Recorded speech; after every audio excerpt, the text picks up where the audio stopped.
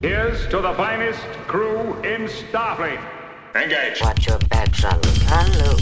I'm Captain Janeway of the USS Voyager. Captain Janeway of the USS Voyager. Captain. Welcome to The Greatest Generation. It's a Star Trek podcast by a couple of guys just a little bit embarrassed about having a Star Trek podcast. I'm Adam Pranica. I'm Ben Harrison. You know, Adam, it's so hot. We do a sync clap before the episode. Mm-hmm. I could hear your hands coming back apart after the sync clap. 3, 2, 1. That's how hot it is. That's how hot it is. Hotter for you than it is for me, but still pretty hot. I got nice and sweaty on the dog walk this morning. I've been going out, walking the dog, getting wet.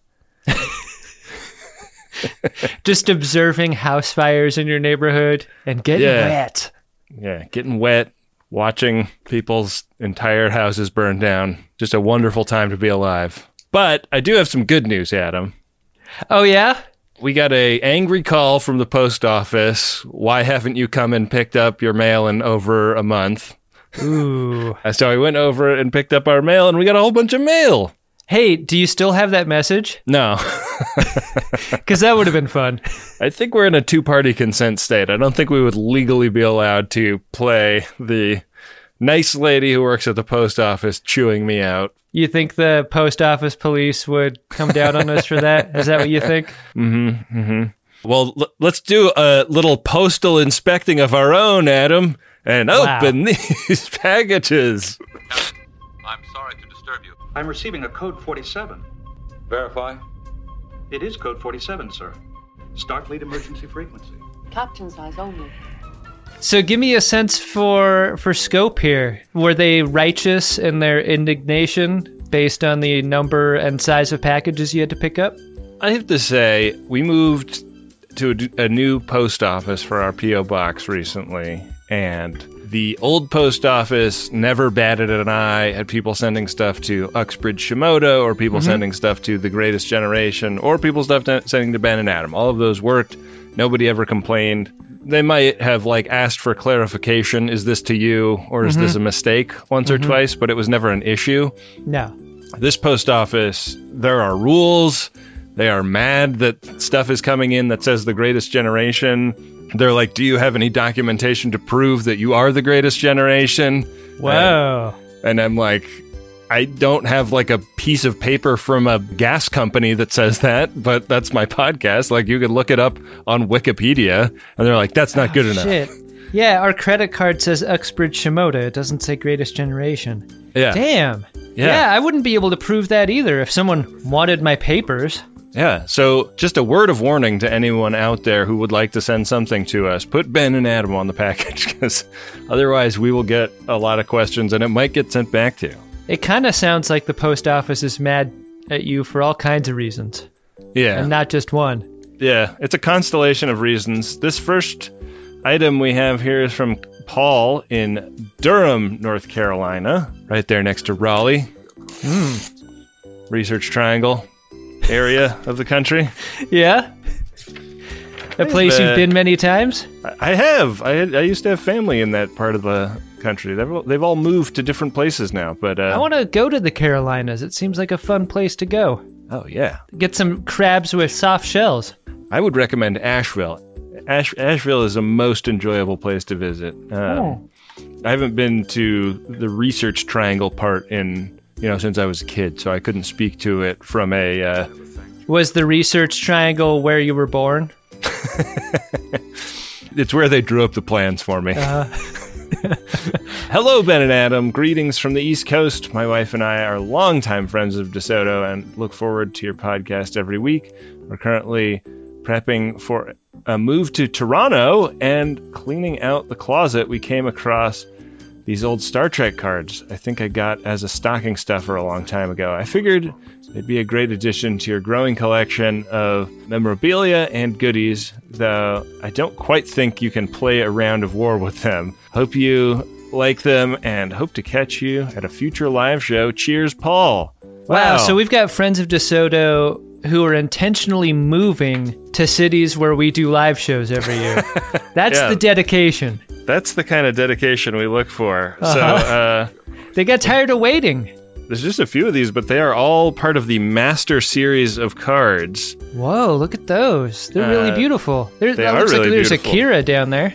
Yeah, there's a Kira, there's a Kirk, there's a Riker and Minuet here. We've got Data and Lore. We've got somebody named Ruck. Look at Ruck. I don't know Ruck. I guess Ruck may be an original series person. And someone named Kamala, a rare empathic metamorph from the planet Krios. We remember Kamala. Kamala is the one that got away. Remember the perfect mate? Well, thank you, Paul G, and I hope your move to Toronto is fruitful. Yeah, we'll see you there hopefully next year. Hey, speaking of Toronto, our next one here is to us, and it's from Josh Z in Toronto.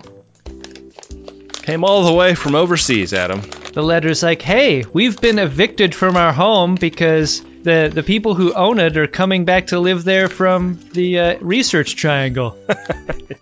Goes like this.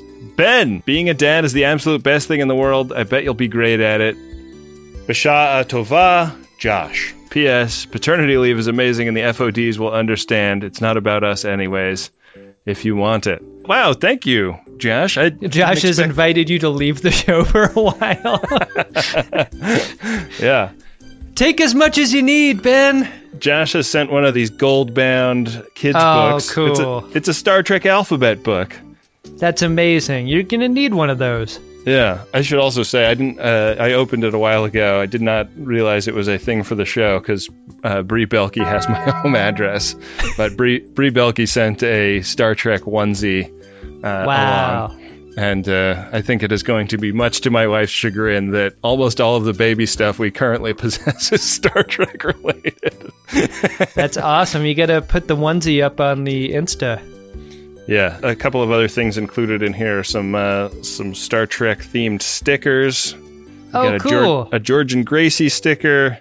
A Starfleet Academy Christmas sweater style sticker. This next one is from Emily in Nettleton, Mississippi.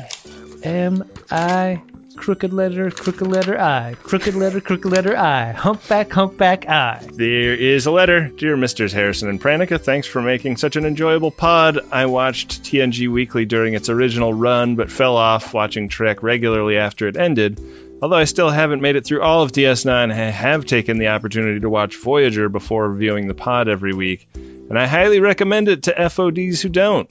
Please find enclosed a Klingon language CD that I've had in my possession for some 20-odd years. I have no idea where I acquired it or why, but I do have a distinct memory of listening to the introduction where Michael Dorn recommends that you keep a handkerchief handy while practicing, since spitting is to be expected. Your loyal viewer, Richard.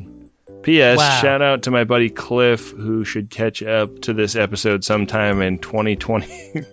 So 2023 is crossed out and 2025 is put in pen. Fair. Not many audiobooks or the come with a handkerchief warning. Yeah. This is the Klingon. Yeah. The Klingon, learn Klingon at home. It's conversational. That's the way to Klingon. do it. You're not going to be fluent, okay? But it's enough to get by. Yeah. Presented by Michael Dorn, featuring the author Mark Okrand, and the picture on the album art is the Klingons from Star Trek 3. Yeah. Christopher Lloyd and friends. That's great. Thank you so much, Richard. I wonder who this Emily person is that's on the label. I had the book on book when I was in middle school, the Learn Language book for Klingon, and it was so difficult. I didn't hardly know how to speak English at that point. And I'm trying to learn Klingon out of a book. The audio book would have been so much easier. Yeah. And I didn't have a handkerchief. Another package from the South, Adam. This one's from Kathy in Murfreesboro, Tennessee. There's a lot of R's in Murfreesboro. A lot more R's than you would think. Are you feeling the love from the southern states? I am. States that we don't go on tour? Well, our buddy Ragusia just moved to Tennessee. My cousin Pete lives in Memphis. Maybe one day. Maybe next year. Who knows? Who knows? We also have live remote shows, like our recent one, to Great success. Yeah. Unvarnished, no complaints success. Wow, Adam. So there's a card with a beautiful likeness of the two of us hand-drawn on it. Wow. They look like Ren and Stimpy likenesses, you know? Yeah, they do have a bit of that to their art style. It goes like this. Dear Ben and Adam, I discovered your pod when it came to Max Fun and became an FOD soon after. I'm among your legion of fans who watch the episodes again and again. Repeated viewing is rewarding to me because I love watching the show evolve over time. The impressions, the bits, the music. You guys had a drunk Shimoda at episode 2. Amazing. In 2017, I backed the Indiegogo for DS9. As a reward, I received the enclosed pins. I'm giving them to you as a token of my gratitude for all of the hours of laughs I've enjoyed, thanks to the Uxbridge Shimoda family of pods. Your content helps keep me sane at work, full stop. Because I work from home, my husband Gregory is being drawn in like a Previa in a tractor beam. The day that he asked what a drunk Shimoda is, I knew we had him. Gregory is a professional artist, and he drew the caricatures on the front of this card. Obligatory plug, he's at Gregory's World of Woohoo on Facebook. Hope these pins add something to your collection in spite of the poor likenesses. And poor likenesses they are indeed, Adam. These are enamel pins of all of the main characters of DS9, and the O'Brien one in particular is very potato-faced, I would say. Oh, yeah. And that's not a slur on the Irish. His head literally looks like a potato. He kind of looks like a Vape King alien. Yeah. With his weird lip protuberance. He does, yeah. I think the Odo one might be my favorite. It's got that kind of Odo glower to it that really slaps. But these are great. They're very funny. We'll enjoy whacking those up between the two of us. And thank you, Kathy, and thank you, Gregory, for the beautiful drawing of us. Thanks, you two. Another package here, Adam. This is from Cheeve and Kathy. Another Kathy, but this one with a K. They're from Somerville in Massachusetts, and this is a bigger manila envelope and sort of heavy. I think this is some kind of printed material, but it's heavy. Got a piece of loose leaf here. Dear Adam and Ben, thought you might enjoy this collection of Moon Knight comics written by pulp noir novelist Charlie Huston. I like how he brought back a bunch of characters from the comics I read as a kid back in the 80s and 90s. Thanks for all the great pod, Cheeve in Somerville. Wow, so this is like a big paperback of Marvel's Moon Knight comic. Oh, that's cool. Is it one of those graphic novels that's actually a lot of the comics put together, or is it its own thing?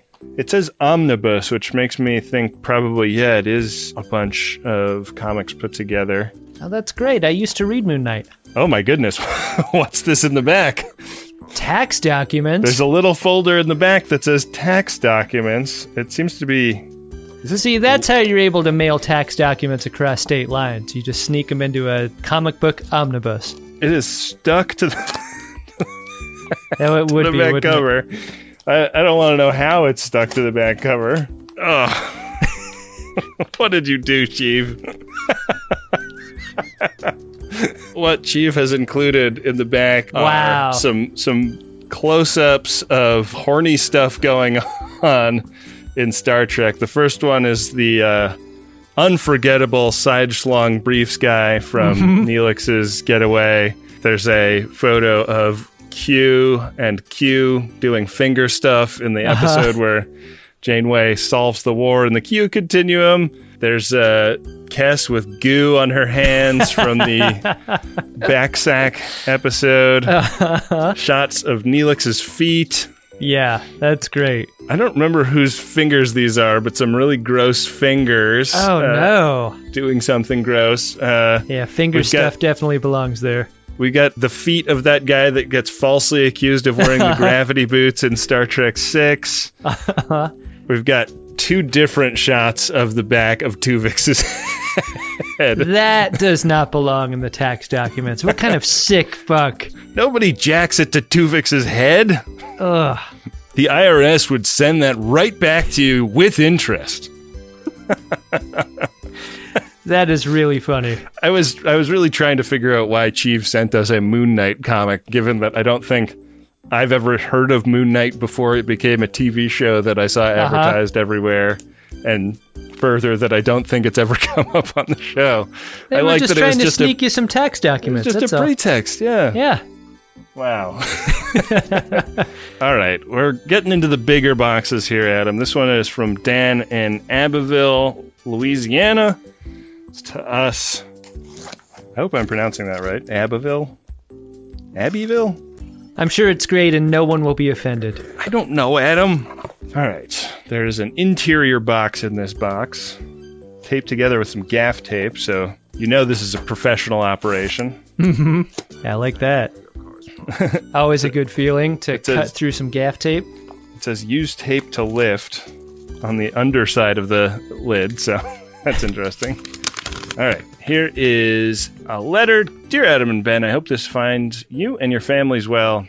I'd intended to bring these to the Austin live show, but I had to cancel the trip. I found your show during a pretty rough patch. Shortly after the pandemic started, a pair of hurricanes wrecked our town and flooded our apartment. I started rewatching Star Trek, finding its optimism and occasional silliness to be a welcome salve in a world of bigotry, violence, and disease. After finding your show, I quickly decided to watch along from the beginning. By the time this reaches you, I should be fully caught up with Voyager. Thank you for all the laughs and for giving me a whole new vocabulary with which to process Star Trek. I also wanted to thank you for teaching me to love the turkeys. I know that you guys will spin gold out of even the cringiest eps. All the best, Dan in Abbeville, Louisiana. Thanks, Dan. This is kind of a tall, skinny package, and there's lots of bubble wrap inside. Dan has made piles of mashed potatoes with whisks in them. Look at that. We've gotten our second set of mashed potato piles with whisks in them. Amazing. It looks like Dan found little miniature, commercially produced whisks to make these. They're amazing, and the mash is made out of some kind of rubber material. Oh. So they're kind of jiggly in a fun way. I will add it to my growing collection of funny mashed potato props. Eventually we'll be touring, and on the performance table, it'll just be nothing but different mashed potatoes and whisks. So also included at the bottom are cutaway pots. These are shot partly away so that the mashed potato and whisk can sit there in the remains of a pot that's been phasered. Mid-shot. So, excellent. So there's one for each pile. One for you, one for me, Adam. Wow. What a great thing. That rules. I love our growing collection of potatoes. Did you ever think in a million years people would be giving us little models of our favorite thing from the best Star Trek movie? I can't get over how funny that is. It's incredible. Thank you, Dan. It's the best part of doing this dumb show. It really is. It's not even close. It just absolutely rules. I'm just trying to picture, Dan probably heard the episode where we received the other mashed potato models, and I hope wasn't disappointed or sad, because I hope it's an inspiration to everyone. Yeah. If you have an idea for how to make a great little model of mashed potatoes with a whisk and a pot, do it. Get to the workshop. Get in there. Adam, this next one is from David and Miriam in Kew Gardens, New York. Kew Gardens, famously the location of the courthouse I went when I got arrested for criminal trespassing on my first music video I directed. Do you think they still have what you carved into the mortar there in the cell you were kept in? We use a spoon. I was not kept in a cell there. I just had to appear there so that the judge can tell me that my charges were dismissed. But all right, here's the letter. Hey, Ben and Adam, I'm a children's book author / illustrator who loves your show. Although At first, I was a little embarrassed to listen to it. I finally shared it with my wife, and now we're both big fans. It helps that her name is Miriam, and she gets to hear it spoken by Adam in almost every episode. Anyway, when we heard Ben was going to be a dad, we just had to send you copies of some of my books. Reading with our kids has been one of the most special and cuddly experiences of parenthood, so here are some titles to start your library. Adam, a couple of my books are about dogs, so you can read to your pooch if the mood strikes you. Or maybe you know some kids. Ben, may the crumbly poop sleep of being a new dad soon turn back into a captain's log of wholesome rest. Boy, they really know you with that description. I was texting Adam Ragusia the other day because he talked about paddling a kayak on the Tennessee River at the end of a recent episode of his podcast. And I was like, that's just such a beautiful mental image. I love picturing my buddy the goose in a kayak on the Tennessee River. And he said, cool, my mental image of you is sleeping in the way of crumbly poop. We really need to share better stories about ourselves on the show, right? Oh boy, we have a great big pile of books here. We've got Tad and Dad, we've got Interrupting Chicken.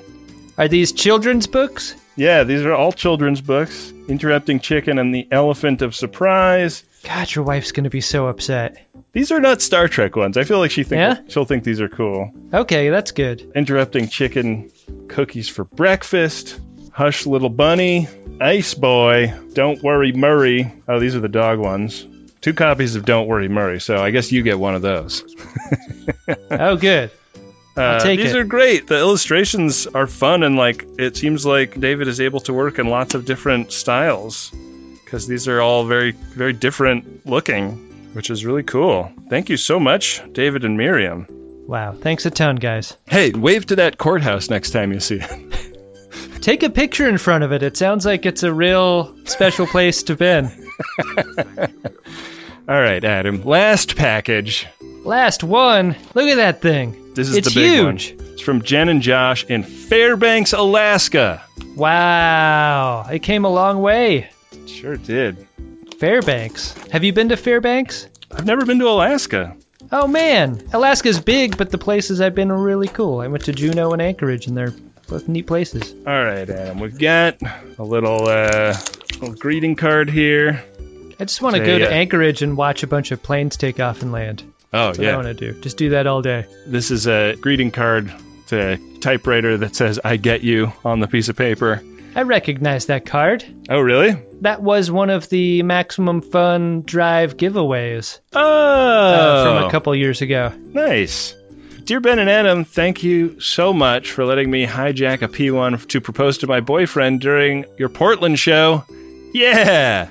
Right on. Your generosity and kindness are overshadowed only by how fucking funny you are. Viewing your podcasts are one of the highlights of our week. I hope you enjoy these thank you gifts. I've enclosed 2 of the best spirits coming out of Alaska. Alaska doesn't have a lot of people, so we don't always make great stuff.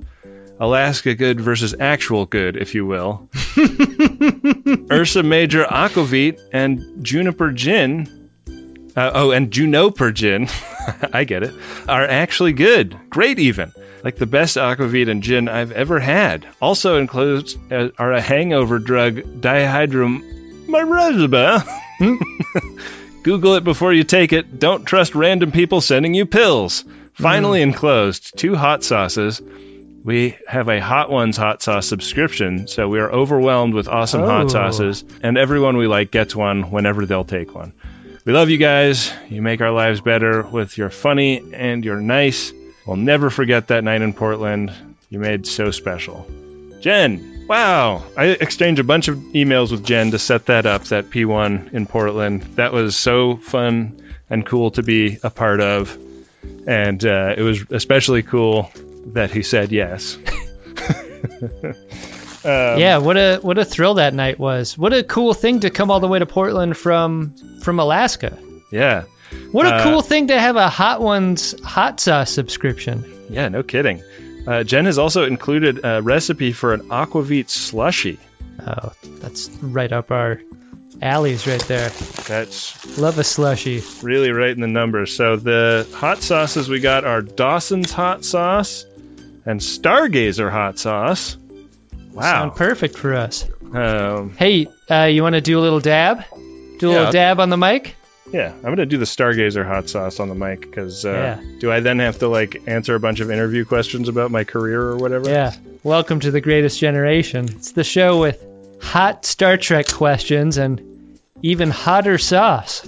My childhood best friend was college roommates with the guy that invented Hot Ones. Really? Yeah. Sean?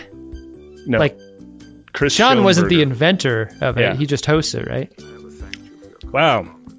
Stargazer hot sauce is piquant. Is it your experience that the browner the sauce, the hotter it is? Because that sauce you just had a sample of looked more brown than orange. Yeah, it's got that smokiness of there's some kind of like aged or smoked pepper in it. Oh no. That is Scotch bonnet and ghost pepper hot sauce, my friend. And you just took basically a key bump of it. You just poured it onto the webbing between your thumb and your pointer finger and just took it. So we got some akavit. That's akavit spelled Akavit. Yeah? For Alaska. These are from I get it. the Ursa Major Distilling Company. Hey Ben, how do you drink akavit? I think akavit, like gin, is essentially a vodka that has herbs infused into it. So the Juniper gin. Whoa, It's that's from- a pretty bottle. It sure is. That's from Amalga Distillery. You know the rules, Ben. Got to take it to the dome. All right, I'm going to do the akavit because I feel like it will Oh yeah, put out those flames. stand the best chance of knocking back some of the heat on my palate. Still feeling it, huh? Akavit, yeah, it's kind of anisey, like Oh right. kind of a flavor. There it goes. That's delicious. It's a little bit sweet. That probably tastes really nice after that hot sauce. It's so this is distilled from cane sugar, which means it's got a rum as a base. Oh, that means they should spell it AHKAVIT, right? Yeah. No, no one would do that. I don't think they would. Wow. Well, Jen, thank you so much, and congrats on your impending, if not already completed, nuptials. And thanks to everyone that sent stuff in. Adam, we've got a great big episode we need to get to today, and I need to pause for a second to clean up my office and take a big swig of cold water. Wow. All right. Let's give you a moment to do that, and then when we come back, we will be discussing Star Trek Voyager Season 4, Episode 11, Concerning Flight. Revert course. Unless you've got something a little bigger in your torpedo tubes, I'm not turning around. It's the triumphant return of Jonathan Rhys-Davies to the show. Yeah, indeed. Happy to see his Leonardo da Vinci character is back among his house of jack-off machines. He is pissed, though. Yeah. There's a crowd outside yelling up toward his window. Animals, he calls them. No, Leonardo, you are the animal. And they're yelling because his flying machine was a total fraud. He solicited investments from normal people with a Super Bowl ad that was considered very predatory in retrospect. Fortune favors the flying machine. Is what it said at the end. Yeah. And this piece of shit glider wouldn't fly. It was apparently a thing that Janeway and Leonardo da Vinci were in when it crashed off of a bridge and into the Arno River below. Yeah, they're both soaking wet. Sounds great. You know, like how masturbation is often like the on the cutting edge of technology. So he was trying to take all of I this do know that. Yeah. jack off technology that he developed and use it for other, more mainstream things. I was wet before I hit the river, Leonardo. He is really disappointed in how this all has gone down and thinks maybe his buddy Leroy out there in France be a better person to get patronized by. King of France is a great admirer of mine. The divine Leonardo is all I hear when I walk through his streets. This is an interesting conversation they're having because, for one, Janeway's soaking wet. But for two, Janeway is in the position of having to kind of patch together someone's broken confidence. Yeah. Leonardo's like, it fucking sucks here. I try to do good and important and challenging work, but I fail on a stage in front of people who hate me, who don't understand what I'm trying to do, who don't appreciate that I'm taking risks in order to do it. And like, no wonder I've got all these Miriam projects on the back burner that I don't necessarily have the energy to begin. Yeah. Like, when you're humiliated, who wants to even try? And Janeway's like, Leo, let me just put it to you this way. If you go to France, people will be like, moving your workshop to France is a war crime. You want to work for the king?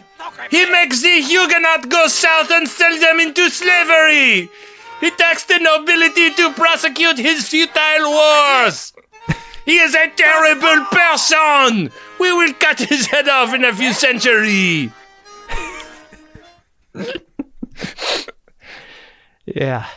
I don't know if the Huguenots were getting fucked with in the Renaissance. Probably not, right? I really couldn't say. I'm no student of history, Adam. I'm a student of Star Trek. Hey, can I ask a quick question? In the Teenage Mutant Ninja Turtles song, what is Leo in that song? Leonardo leads. Donatello does machines. Uh-huh. Michelangelo is the party dude. Raphael is cool but rude. Michelangelo is a party dude.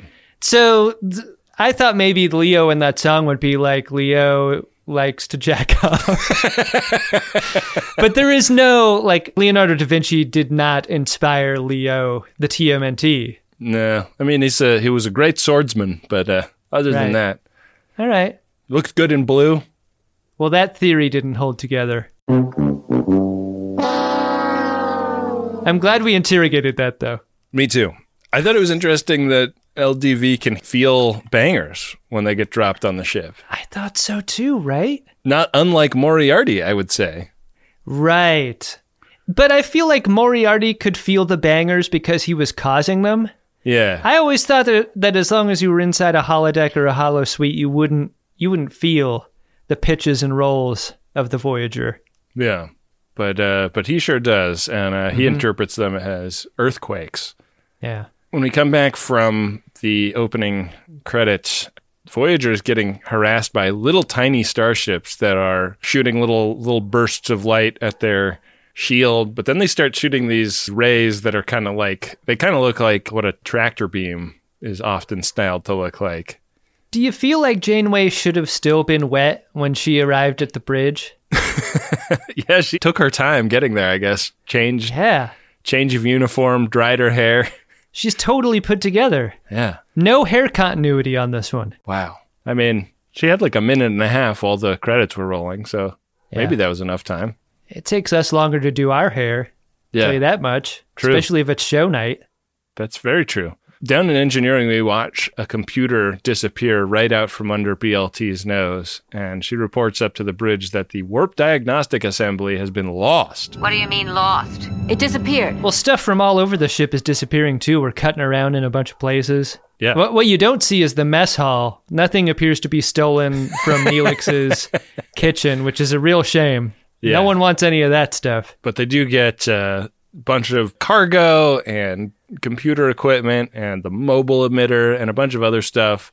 And do you think Seven reads as a person for the purposes of the story? Like, do you think there was ever a working theory that, like, what if Seven were one of the things that got taken in this job, or her alcove or something? Right. But this is kind of a pre-eye trauma era of Star Trek, so maybe they don't want to pull Borg's parts out of her. No, that would be bad. These things that are disappearing are causing problems. Like it's very funny, like Harry's station, the lights are flashing and everything like looks really fucked up, but then in wide shots of the bridge, nothing else is flashing. Yeah. Like Ops is going absolutely crazy, but nothing else is. He looks at the Nest Cam in his room and his clarinet's gone. He's like, why are they just going after my stuff? They shoot one of these ships and it blows up. And I was like, man, I wonder what stuff that was stolen was on that ship specifically. Do they have any way of knowing? It just explodes in a massive broken bamboo reeds and that little cloth and weight string you're supposed to use for cleaning out the inside of a clarinet. Damn it! Tuva, God! Damn it! They really kind of fire blind because they don't really have any working systems. They read down the list. What do they even have? If they don't have weapons or propulsion or navigation or the computer... I've always believed that the mind is the best weapon. It's amazing they're still breathing. Hitting this one guy causes the rest of them to break off the attack and get out of there. Tom comments that it feels like they just got mugged. Am I making any sense here? These are interstellar stick-up kids that they just ran across. Yeah. What an interesting idea. I can't believe we've never encountered an idea like this in Star Trek. Like, people that just go steal some shit and then bug out. Great effort to bring you here. The smash and grab. I like it. These ships just walked into a Ross, filled up a bunch of shopping bags, and then just walked out. And even though, like, property crime is just a vanishingly small slice of the overall crime in the U.S., and almost no payroll crimes are ever prosecuted, wage theft being more than half of all crime in America, the news will have you believe that bandits stealing stuff from starships is like the main problem in society right now. Yeah. It's fucking really propaganda, man. Yeah.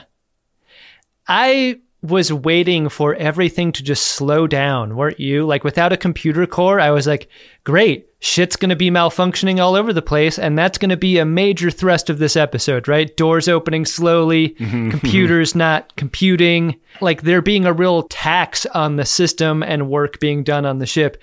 Yeah. No one experiences anything close to that for the entire episode, it feels like. Well, almost no one. They do have a McLaughlin group. Issue 1. When they get on FaceTime with the doctor and he's like, I don't know how to do anything. I'm so sad. I'm so sad in sickbay. He's stuck there. Shut up.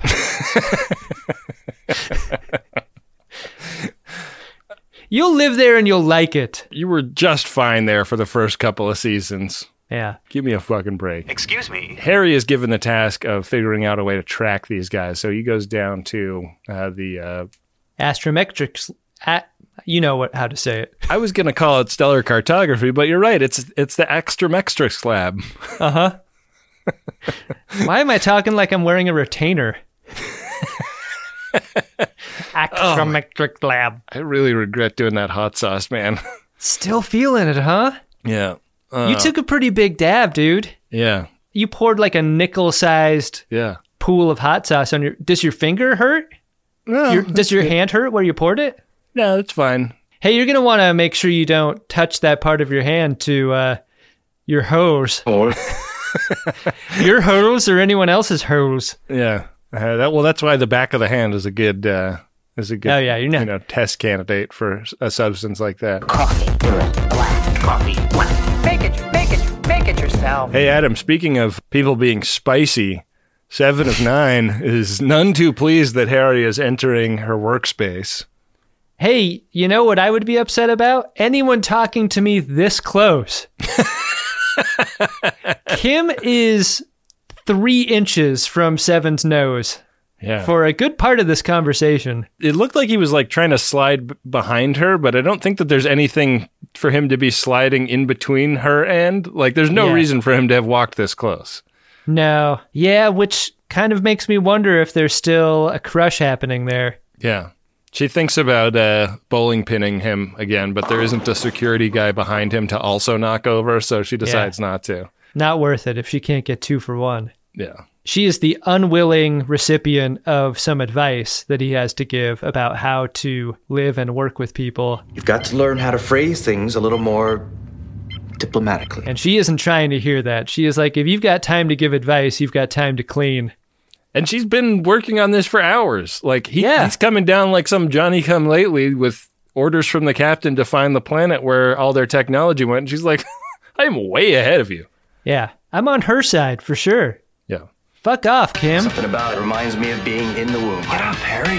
Who are you? Harry Kim. Parents must be very proud. Who are you? They come as a pair. Who are you? Harry Kim. Who else is she supposed to get chummy with? Harry Kim. And your mom? Very proud. Who are you? Harry Kim. Chummy. And your mom? Very proud. Harry Kim. Who are you? Harry Kim. So they pull up to this planet, and this planet is very dusty looking from space, but they're talking about it being kind of a busy place commerce-wise. There's lots of different types of aliens in orbit and on the surface, and there's cities all over the place, and people sell all kinds of stuff here. It's taken 10 days to get here. Yeah. It seems like a long time. It's an elliptical edit, for sure. It's like they had air tags on all their shit and they followed it all to like one trap house, except they have no backup and no weapons and no defenses. At what point did you think that this was a terrible idea? Because for me, it was right here. There seems to be lots and lots of aliens here, and they never even discuss, like, is there like a central authority that we could appeal to? Right. Or anything like that. They never go for justice. They just go for undercover away team justice. Yeah. So they're picking up Federation signatures on a couple of different continents. So they're going to split up 2 different away teams, go undercover to find their shit. They discuss getting the computer processor back and the emergency rations. Really? Gotta have those. That's the priority? Not the mobile emitter? Not the guns? It's never even brought up. What the fuck? Got to keep those rations out of enemy hands. Yeah, the rations. That's the most important thing. Yeah. So we get an establishing shot of this planet. It's planet Southern California again. Yeah. Sure is. We're in one of our classic Star Trek indoor-outdoor bizarre alien bazaars. I love the sequence of going like, then it is agreed, we will go undercover. And then we cut to the planet surface, and undercover just means a clothing change. Yeah. Give Tuvok a mustache. Give the captain a beagle puss. Anything. Choosing not to have fun with this. Bad choice. Yeah. Don't like it. So they're scanning around. They're not getting a lot of usable information. They're Starfleet signatures, but they're not able to localize them. But then who should walk in but Leonardo da Vinci from the holodeck program? Katrina! Que maravilla! Out of my way! Out of my way, Scooty! This is one of many scenes when LDV is just yelling his fool head off from across a town square. He has no chill at all. Yeah. Not under the impression that it would be a good idea to slow his roll. Yeah. He's wearing the mobile emitter, and he believes that he has come to America. Right. This must be what America is like. I mean, it's capitalism writ large. I guess it is, yeah. So yeah, he doesn't totally understand it. He thinks that he must have been like bonked on the head by some Spaniards and taken here or something. But with his hat and his robes, he kind of blends in with the locals. Yeah, his Santa Claus looking ass. Yeah. And they believe in Santa Claus. I already have a job lined up at the local ball this December. Rusty trombone for my grandpa. Rusty trombone for your grandpa, huh? Yep. He mentions this prince of the city that he's working for, and that really gets your attention. Who the hell is this prince that's using LDV like this? Yeah. He's been here 5 minutes. He's already got a patron. Yeah, and he like spots a guy across the way, and he's like, oh, I want to buy that plasma injector conduit with, for some reason, this money that I have after being here for 10 days. He really hit the ground running, didn't he? He sure did. I mean, I guess his patron must have given him some folded money, some wham, as it were. I mean, the crew has been going on away missions and being unable to figure out how currency works for the entire series. Yeah. And LDV gets on scene and he just gets it. He's used to it. He's used to working with currency. He comes from a currency-based society. That's right. That's why. Yeah. That's why. So he's just a pig in shit. There's so many times in this episode, though, where I was like, what they should do is turn off the mobile emitter, put it in their pocket, and then go find the rest of their stuff. Yeah. The mobile emitter, the priceless object of which there is only one. This episode over and over again finds a way to explain that away.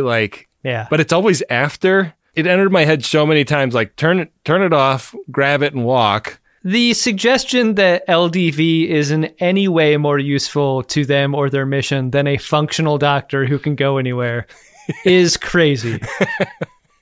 But there's a scene where, like, Tuvok and Janeway get into a little bit of argument about that very thing. Right.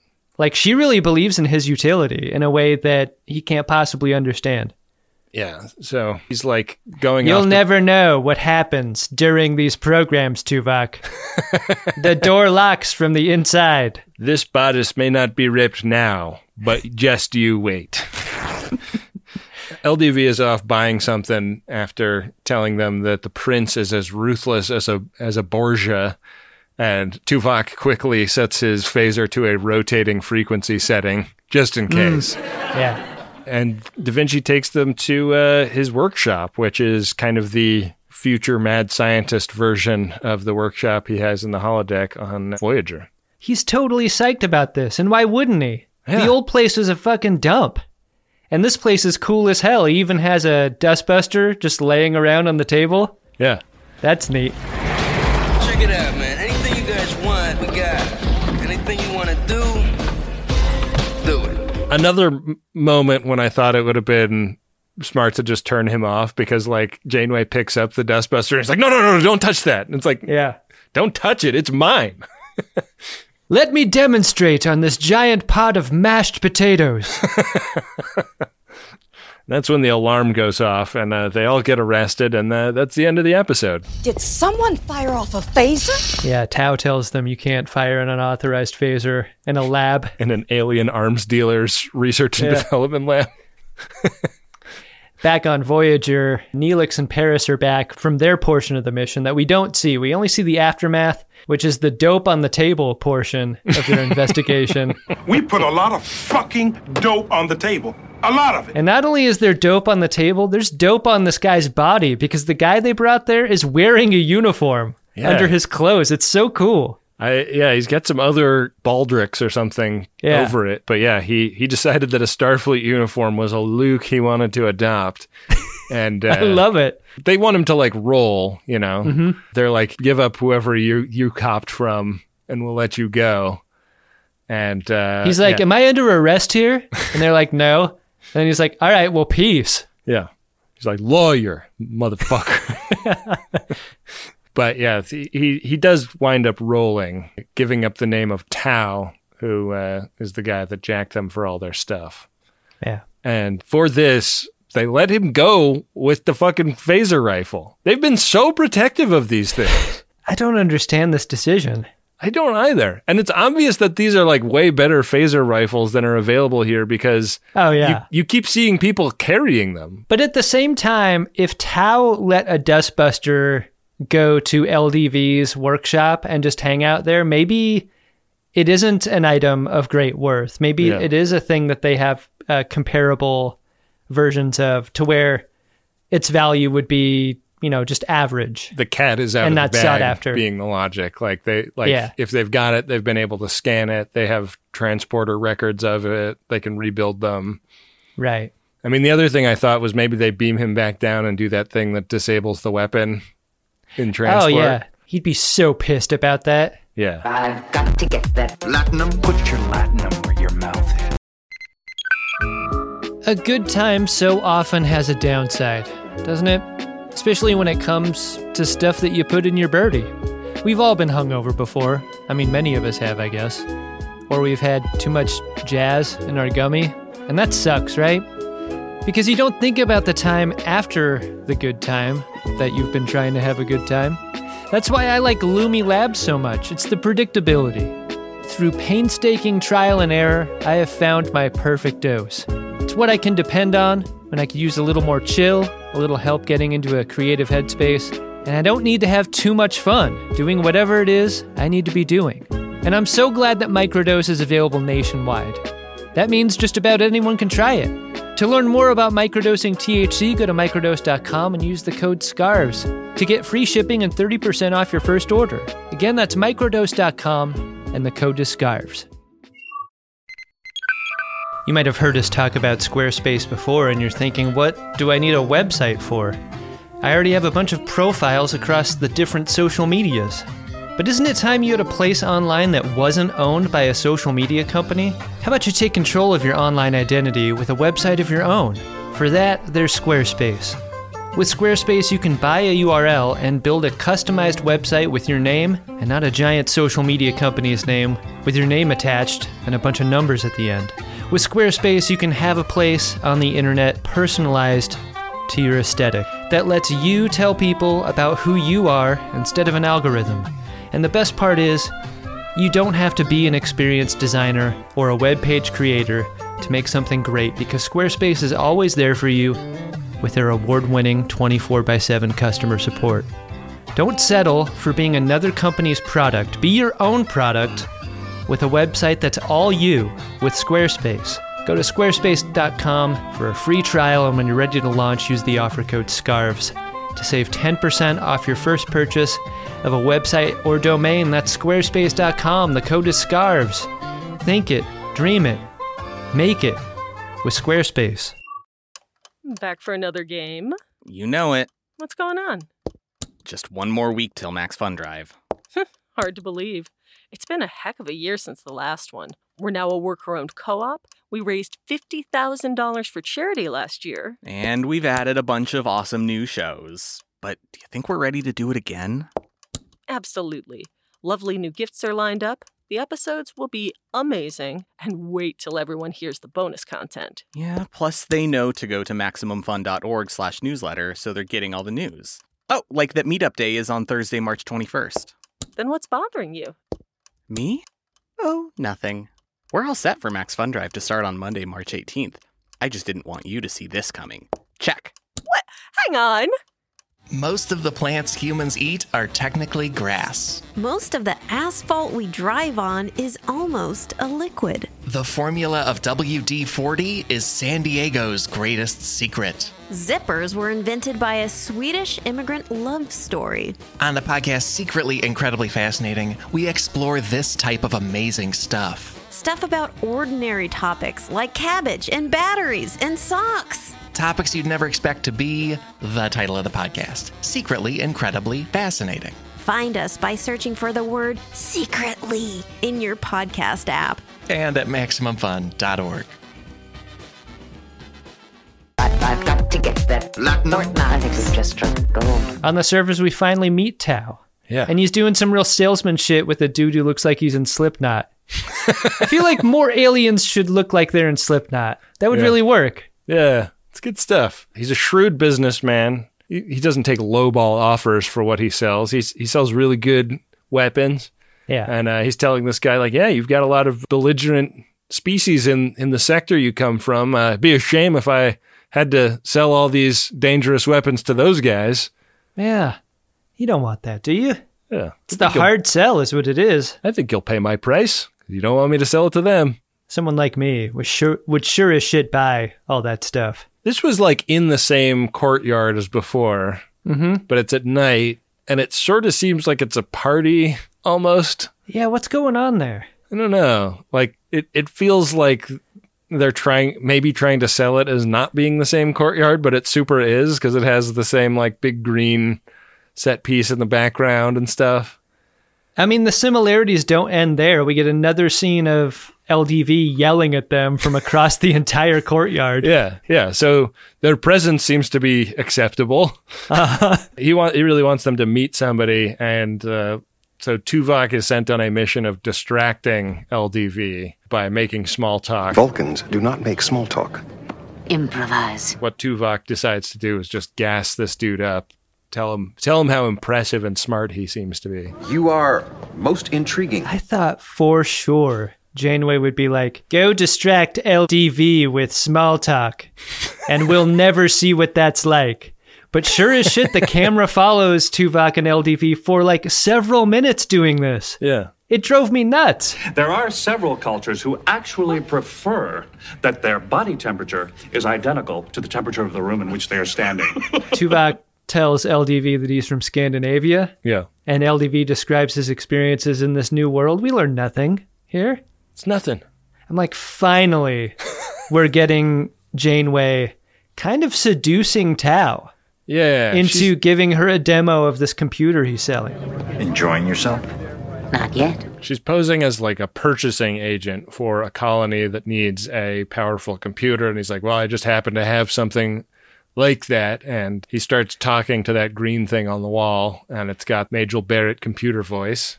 He slaps the hood at the computer and he's like, this thing really computes. It's crazy that there's like no demonstration of computing power. It's basically the click on the Apple symbol and then click about this computer. The voice simulation, it's perfection. I wondered if somebody that was smarter about like processing power could decipher this and tell us whether this is an actually impressive computer or not. Because like, it is. Yeah. So the computer says in this scene that it's capable of transluminal processing at 575 trillion calculations per nanosecond.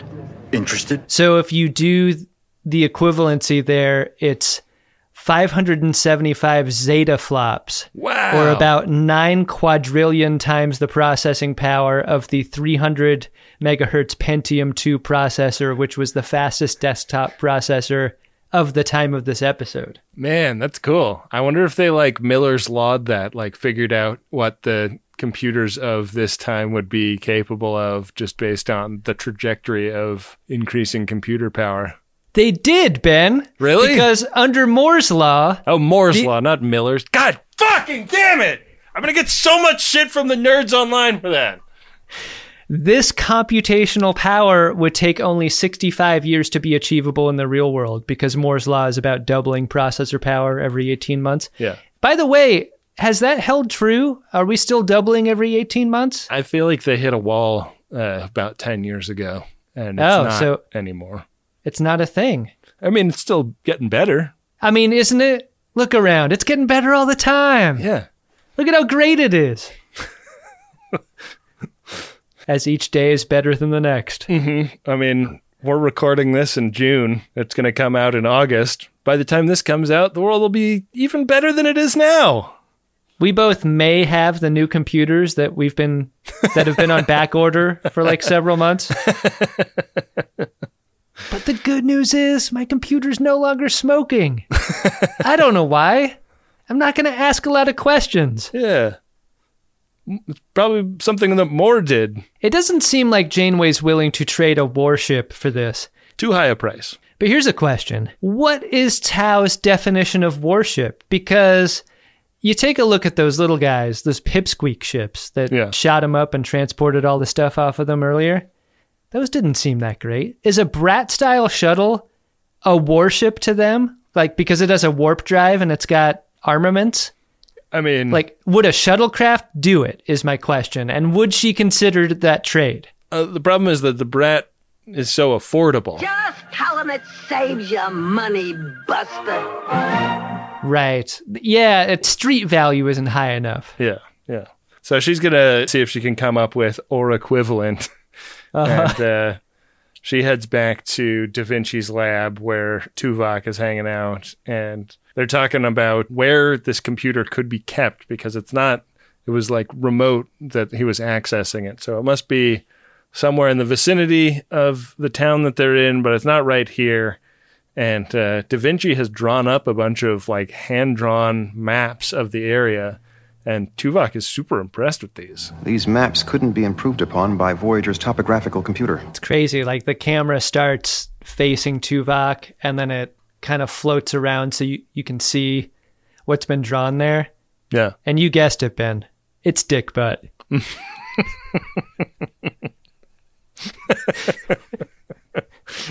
Hey, maybe that's why your flying machines don't get in the air. Indeed. LDB. Yeah.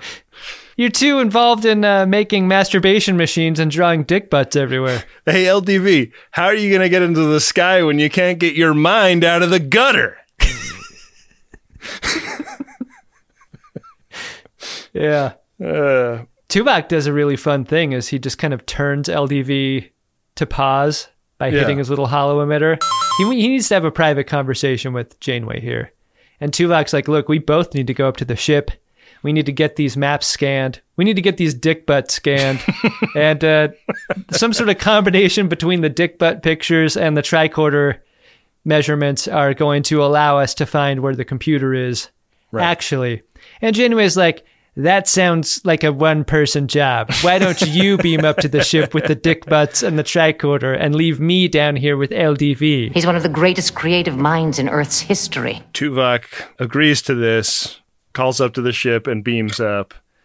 And he's got the look on his face of, this is a bunch of fucking bullshit.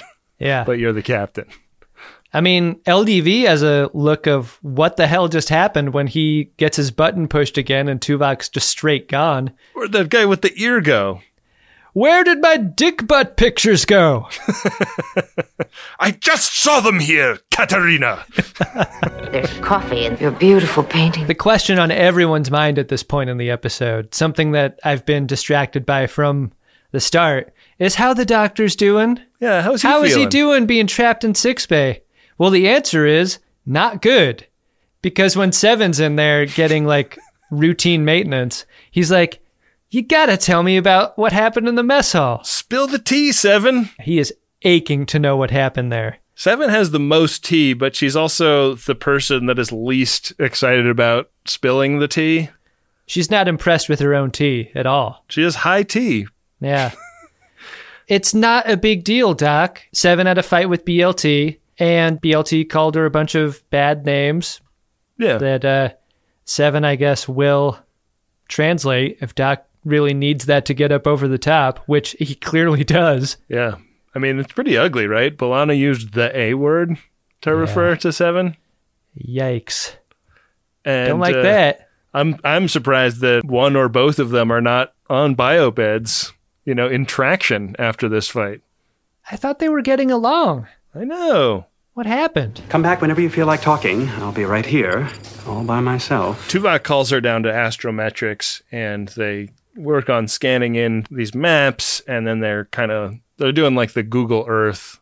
I mean, I feel like we didn't know Google Earth at this time, but like the satellite imagery of the buildings and zooming in on where the thing is was a cool image at the time. Pretty neat, yeah.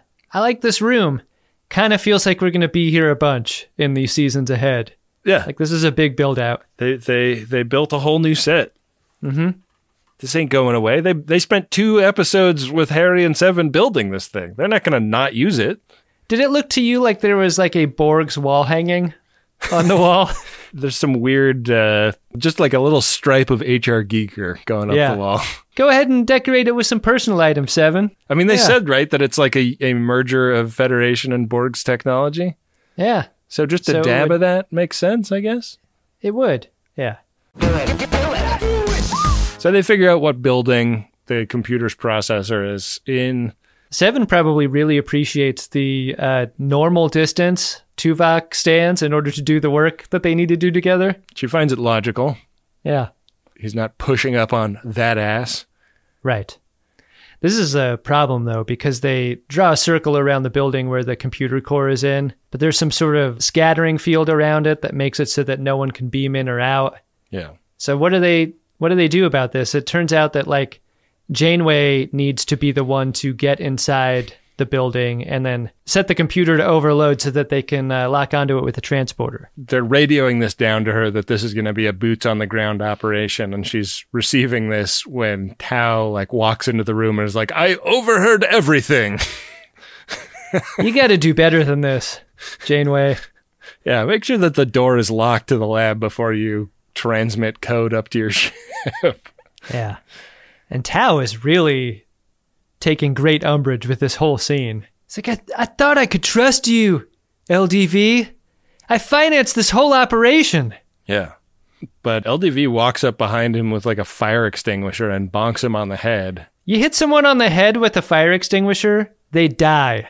Yeah. She checks his pulse at his neck and she's like, he's going to be fine. As long as no one touches the back of his head, which has been completely shattered. It seems like plausibly he would survive this. You weren't there, LDV, but Djarin did something very similar to all the members of his crew in that episode a few times ago when that Hollow Man was bonking people with a hammer. A hammer, a smaller and less lethal item than a fire extinguisher. he does not want to go with her. He's like, look, I mean, I'm just going to take your word for it. I did not kill this person on the ground, but he is also the person who's bankrolled this entire operation. Kind of feel like this is a better place for me than where I came from. So you got to leave me. It's another one of those moments where I was like, there is a justification in this episode for why she needs him to take her to the facility and show her a way in, but none of that is revealed until later. And so I'm just sitting here watching it going like, why are you arguing with the fucking character from your novel? Turn him off, get the fucking emitter, and go to the place. Yeah. It was a very frustrating experience because I was like the episode kept justifying this shit retroactively after I spent like 5 minutes yelling at the TV about it. If you can just put a person in your pocket instead of having an argument with them, you do it every time. Especially when the person isn't a person. Especially when you're the captain. So she finally like talks him into it, gets him like emotionally on her side. For you, Katarina. For you, I will go. They're going to go do the raid or whatever. But yeah, it's very, very silly. And the only way that they can track what's going on from the ship is for some reason the holo emitter. Did Janeway not take her comm badge back from Tau? Yeah, Tau ripped it off of her chest and then, I guess, fell on it. Or maybe what I think happened is Tau had the comm badge in his hand, and then he was touching the back of his head when Leonardo da Vinci smashed his skull with that fire extinguisher, and then it just broke. Is Tau's species a kind of marsupial where they have a little pocket on the back of their head where they keep their young, and he put the communicator in there for safekeeping? Yeah, he head keistered it. Not everybody keeps their genitals in the same place, Captain. I think it's weird you never see the back of Tau's head, right? We could have seen the head keister. That would have been nice, yeah. You know what? This is a family program, though. Right. But it would also have, like, gone some way toward, like, Janeway could have put her hand... Oh, unfortunately, my communicator's destroyed, but fortunately, it blunted the blow from the... That's right. It saved his life. It saved his life. It's like the Bible in the breast pocket that stops a bullet in a Western, you know? Exactly. So they go to this facility, they sneak around, they find the door because it's like in the shady part of the building. Can I just say I love this field trip for the show? Like, I love going to an industrial refinery area and wandering around here. This is big fun. It is big fun. It's very cool. And they do a good job. Like, they did a little digital effect to make it look like there was some kind of weird windmill at the top of the building. I love it how Janeway's like, we'll never find the door. How would we even know where to look? And LDV is like, well, it's very difficult to shoot in this mixed light atmosphere. I think I think the best place we can go is a place where we can control the light and shadow. Yeah. For instance, that door over there. So in they go. They're sneaking around. Way to help out production, Leonardo da Vinci. Yeah.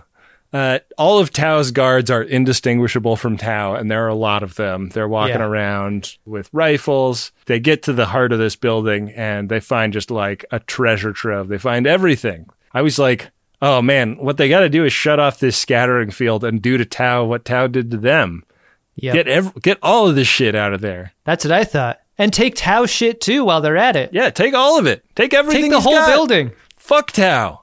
Yeah. Beam the building into space and haul it away with a tractor beam. Those little pipsqueak ships are going to think twice before shooting on Voyager when they see a giant warehouse being dragged into space. So on the ship, they detect the power surge. The captain gets the processor going, but the Tau bad guys start shooting at them in the warehouse. And so they've got to like duck, and they're not in the confinement beam when the processor beams up. I must have an explanation. And this is when LDV starts having a real like existential crisis because he sees one of these phaser beams like go right through him because he's a holo, and he's like starting to do the math on maybe I'm not real, maybe I'm a spirit or something. He's shooting through you. Where did he go? He's right behind you. Janeway hit him in the back of the head where he keeps his little marsupial pouch. This really melts LDV's mind. He is not a great partner on this mission henceforth. Again, would be a great opportunity to turn him off and use the site-to-site transporter to get out of there. If he could be a plausible human shield, you could see the utility for him. He's a large mass. Yeah. He could block a weapons fire, ideally, but because he's just a hollow man, because he's a hollow man, Tin Man, he's not blocking shit. She leaves her tricorder behind in using the site-to-site transporter to get them out of there. Another piece of material that I just would not leave in the hands of somebody like Tao. Is this a bad Janeway episode? I think it kind of is. I feel like there's a long list here. Up on the ship, right after LDV and Janeway get out of the warehouse, Kim reports that 13 of these little gnat ships are coming up from the surface to attack them. So it's really starting to get touch and go here. And the captain and Da Vinci are like walking around in Runyon Canyon or something. Mm-hmm. LDV's an old man, though. This doesn't look easy for him, and he's wearing those thick robes. Look, lady, get off my back. I'm an old man. What's harder, Brock Peters in the desert or LDV in Runyon Canyon? I mean, the desert has got to be worse, but at least Brock Peters wasn't wearing robe on robe. Yeah, Jonathan Rhys-Davies is in like a burlap sack with a corduroy sack on top of it. There's no measurable amount of powder that could overcome the sheer number of robes that LDV is wearing in this environment. And the like glued on beard and wig. He must have been miserable. At least Brock Peters didn't have that. Wow. Yeah. You know what? I think you've convinced me. Brock Peters had it easy out in the desert. That's what you're trying to say? Yeah, I guess that's the case I'm trying to make here. I don't know what season this was shot in. Yeah. They don't look that sweaty. Maybe it was a nice day. Yeah, maybe it was winter for spring. Again, Janeway has to like convince Da Vinci to get on board with the plan. And the way she does that is by convincing him of the limits of his own mind. Yeah. He's got the mind of a sparrow, Adam. Perhaps one day my people will travel above the skies. The magic trick of this moment is that LDV isn't insulted by the story that Janeway tells. Try to imagine me spitting ground up worms into your mouth. Because that's how you eat. If by magic trick you mean like it's the kind of thing of like, look at my thumb coming away from the joint kind of magic trick, like that's what we're talking about here. Was Leonardo da Vinci historically known as someone with the sort of intelligence that was like very specific in that he can draw amazing things and make flying machines, but what was like dumb in every other aspect of his life? Right. Yeah. He sucked at Excel, you know. Right. Couldn't keep a calendar to save his life. We're still uncovering all the dick butts that LDV drew over the course of his life. I mean, that's probably why Bill Gates bought his notebook so that he could conceal all the dick butts from the public's knowledge. It's hot!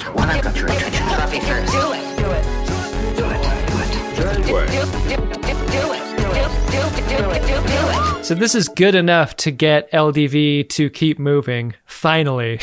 And up on the ship, BLT tells Chakotay that like everything's been patched back in. I think all of our systems are 5x5 at this point. Yeah. And so the deal is they need to bring the ship in range to do the transport. They're doing this while they're under attack by these 13 attack ships. Voyager never seems to return fire in this entire sequence. Why? Why? What's the upside of not returning fire? Yeah. They're being attacked. They're being shot at. Defend yourself. They're trying to block their access to their captain. And like, you can't beam somebody up if your shields are up, so eliminate the threat so that you can drop your shields to do the transport. Maybe not a good Chakotay episode either. Maybe, Adam. It's just not a good episode.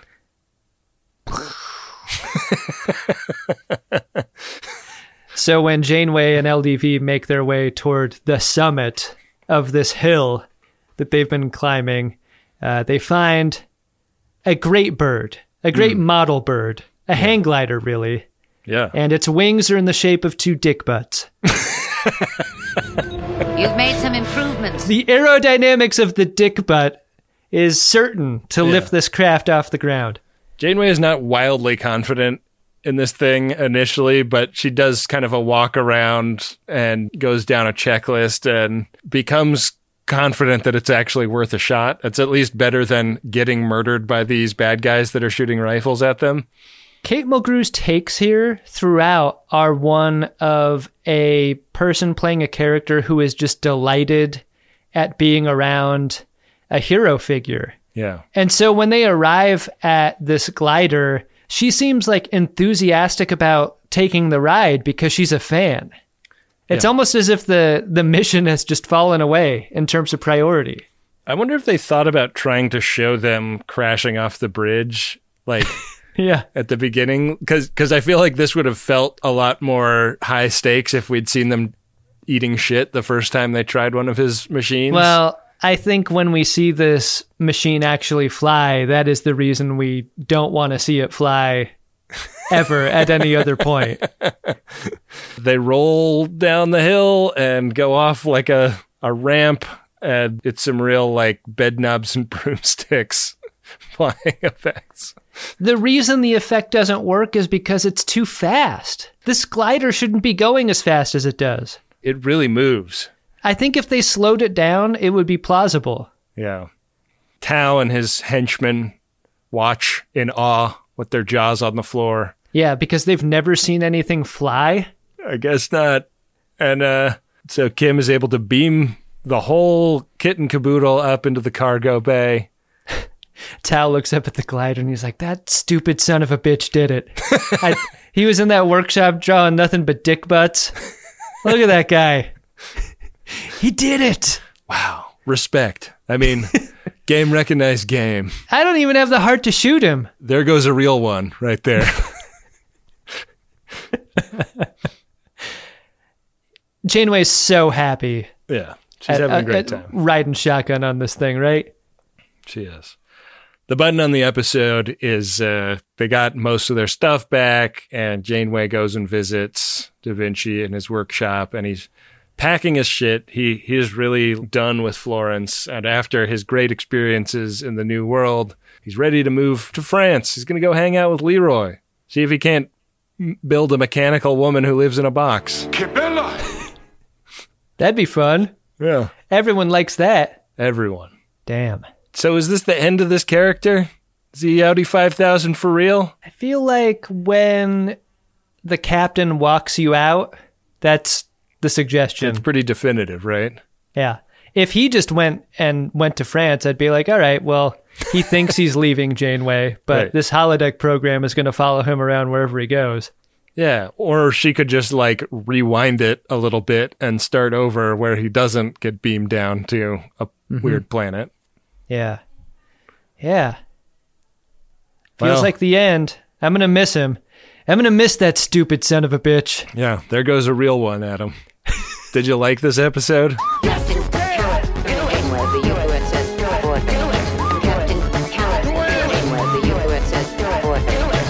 I think you could have fixed this episode by having the entire thing, and by that I mean including the Voyager stuff, be contained within the program. Yeah. Because there are so many strange decisions that Janeway makes as captain that seem loaded up with a spirit of adventure feeling instead of a serious captain doing captain work, trying to recover a bunch of shit that her crew needs to survive. Right. Like, when you list off the things that have gone missing, it's a mission-killing, almost extinction-level event for the crew to lose all this stuff. And yet, it's never treated with that amount of seriousness. Like, they are basically dead in the water without the shit they need to survive and make it home. And no one really puts it in those terms. It's just like, well, we had a bad breakup, and now all my clothes are out on the lawn, and we've got to go pick it up. Yeah. It's like that amount of seriousness it's loaded up with. And I feel like a non-serious episode, great. Give me one of those a season like we usually do. But contain it in a way. Contain it in the holodeck universe. And that it was uncontained, I think really weakened the episode as it was. Like, I like seeing Janeway happy doing her LDV shit, but it lessened her as a captain. Yeah. To be in it for the thrill over all of the other concerns. What about you? I think that this episode is just a mess because a lot of the crucial information is out of order with the decisions being acted on with that information. Yeah. So the characters like look dumb, and then you retroactively go like, oh, well, I guess if that's true, that's not like that dumb a decision. But you can get away with that maybe once in an episode where you like retroactively justify something that seemed dumb at the time. Like this episode is just riddled with shit like that. And I think it just needed to like be kind of reordered almost to make it work. I think the premise is really interesting. Of the smash and grab. I think that the environment is really interesting. I loved some of the production choices. I generally liked the performances. I just think that the script was a fucking mess. Yeah, the smash and grab introduction to it was cool as hell. If they had just made it about LDV and not about the rest of the gear, I think that's a way to fix it.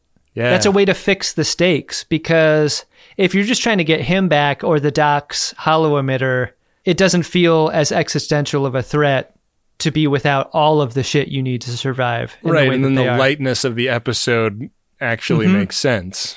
Yeah. Yeah. Well, an interesting episode, but not a good one, I would say. Yeah, I think I agree. Well, Adam, do you want to see if there's any interesting Priority 1 messages in the inbox? I would jump off of a bridge into a river to read these P1s, Ben. Wow. Priority 1 message from Starfleet coming in on secured channel. Need a supplemental income. Supplemental income? Supplemental. Supplemental. Yeah, it's extra. The interest alone could be enough to buy this ship. Starting with our first one, it's from Gimbal, Zoke, Token, Egghead, Carrie, and Tyrig. Now we ask for pronunciations for all our P1s. None are given, so that's what you get. Yeah, none for that totally strange list of names. This message is for Donovan, and the message goes like this. Congratulations on your marriage. Whoa. May you and she who is now your wife travel safely to many conferences on the shuttle Brunhilde. We continue to thank Jana for handing you over to us every Tuesday night. I just hope that you don't call her by the wrong name at the wedding. You might get your tongue cut out for that sort of thing. Whoa. The requested date for this was August 6th, so this is almost right on top of that. I love it. Congratulations, Donovan and Jana. Yeah, keep that tongue in your mouth. Say the right name. Except during the wedding kiss. Then I think it's probably okay to slip a little tongue. That's Get a fun. little bit of tongue involved. Not too much. Come on, Grandma's watching. Yeah. Adam, our next Priority 1 message is from your two bestest buds, and it is to Chuck the Hammer. The Hammer. Goes like this. Happy birthday, something like 6 months late, from your besties. We got this for you for the big 4-0, but we also expect for it to air sometime during your 50th if TGG stays true to form. Ouch. You are the best friend of DeSoto we could hope to have, and we love you. Well, your two bestest buds. Tough but fair. Yeah. And that pronouncement. This date was requested back in June. Yeah. Mid-June. Mid-June. And look at us. But we got there, you know. We got to you. Yeah. Not 6 months late, not 10 years late. A regular number of days late. You know what? Chuck the Hammer's probably still celebrating their big 4-0. That's probably a several month ordeal. Yeah. I'm just saying maybe your two bestest buds could take a page from the playbook of Glimble, Zoke, Token, Egghead, Carrie, and Tyrig. Indeed. If you'd like to take a page from the playbook of Glimble, Zoke, Token, Egghead, Carrie, and Tyrig, head to MaximumFun.org/Jumbotron. Get yourself a P1. We'd sure appreciate it. Yeah. You know why? They help the ongoing production of this show. Oh, yeah, I guess they do. You know, I'm really easy to get along with most of the time. But I don't like bullying, I don't like threats, and I don't like you. Hey, Ben. What's that, Adam? Did you find yourself a drunk Shimoda? Drunk Shimoda! I think I'm going to have to give it to the captain. It seems like she's having a great time. She's having the most fun, but it also does feel kind of nutty at many turns and hard to justify. So yeah, I'm going to go ahead and give it to her. How about you? Same. I can't describe her the way that I have this entire episode and not make her my Shimoda. She's putting fun at the top of the list. Yeah. And that's great ordinarily, but not when you're missing your entire computer core. Yeah. Just think of the tax documents that thing can process. Think of the little folder of horny photos sent in by a friend of DeSoto. I mean, we know how many teraflops it can process, but how many Terra ropes can it make? Probably more than we could even count. Indeed. Well, that just about does it for that episode, Adam. But the real question on my mind is how the next episode we review is going to go. Do you want to head over to gach.biz/game while I tell you about Season 4, Episode 12, Mortal Coil? Do it. Neelix is killed during an away mission, but is revived using modified Borg technology. Shit. I wish you just read... Hey, let's take that again with you just reading the first part. Okay. This is take 2 on episode description. Okay. Neelix is killed during an away mission. Hooray! Sounds like a great episode coming up, Ben. Yeah, pretty enticing episode description. All right, Ben. It's my role, yeah? Is that what you're saying? Yeah. I'm looking at our runabout where it is pulsing happily on the face of Square 17. Yeah. Just one square ahead is a Quarks bar, and a couple squares past that is the His Eyes Uncovered square, where we both trade Temerian-style metaphors back and forth the entire episode. And then a couple squares past that, a banger. You're required to learn as you play. Roll. So kind of a lot can happen on this roll. Don't fuck with me, game. Roll that thunder. Chula! Did I win? Hardly. Ben, I have rolled a 5. Whoa. Which has wiggled its way over and around the 2 special squares, landing us on square 22. Ben, it's a regular old episode next week. Man, we're up on that 3rd row, where we belong. That's what I think. Very fun. We're going to give Neelix's death the solemn seriousness that it deserves. Well, you know what this show deserves, Adam, is 5-star reviews across the board. If you enjoy this program, it's the least you can do. Go to Apple Podcasts, drop a 5-star review on it, tell people why you like it, and we really appreciate that. It's free. It's free love. Yeah. It's free love like our parents knew about back in the day. If you love it in a way that you don't want to be free, you can support us by going to MaximumFun.org/join. What are you going to do with that $5? And then if you change your mind and you do want it to be free again, you could just follow us at Greatest Trek on social media. Yeah. Those accounts are run by Bill Tilley, the card daddy. You're talking about the Twitter and the Instagram accounts? Yeah. That's where you can go to see the pictures from the stuff that was sent in with the code 47. Follow that stuff. Go to drunkshimoto.com. Thank you to Adam Ragusia for the music and Dark Materia for the original music and Wendy Pretty for producing the program. With that, we will be back at you next week with another great episode of Star Trek Voyager and an episode of The Greatest Generation Voyager that dies. Yeah. Make it so. Make it so. Make it so. Make it so.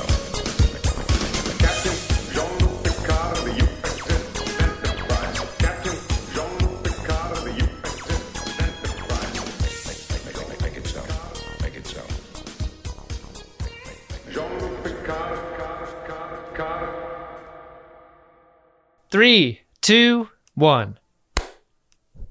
MaximumFun.org. Comedy and culture. Artist owned. Audience supported.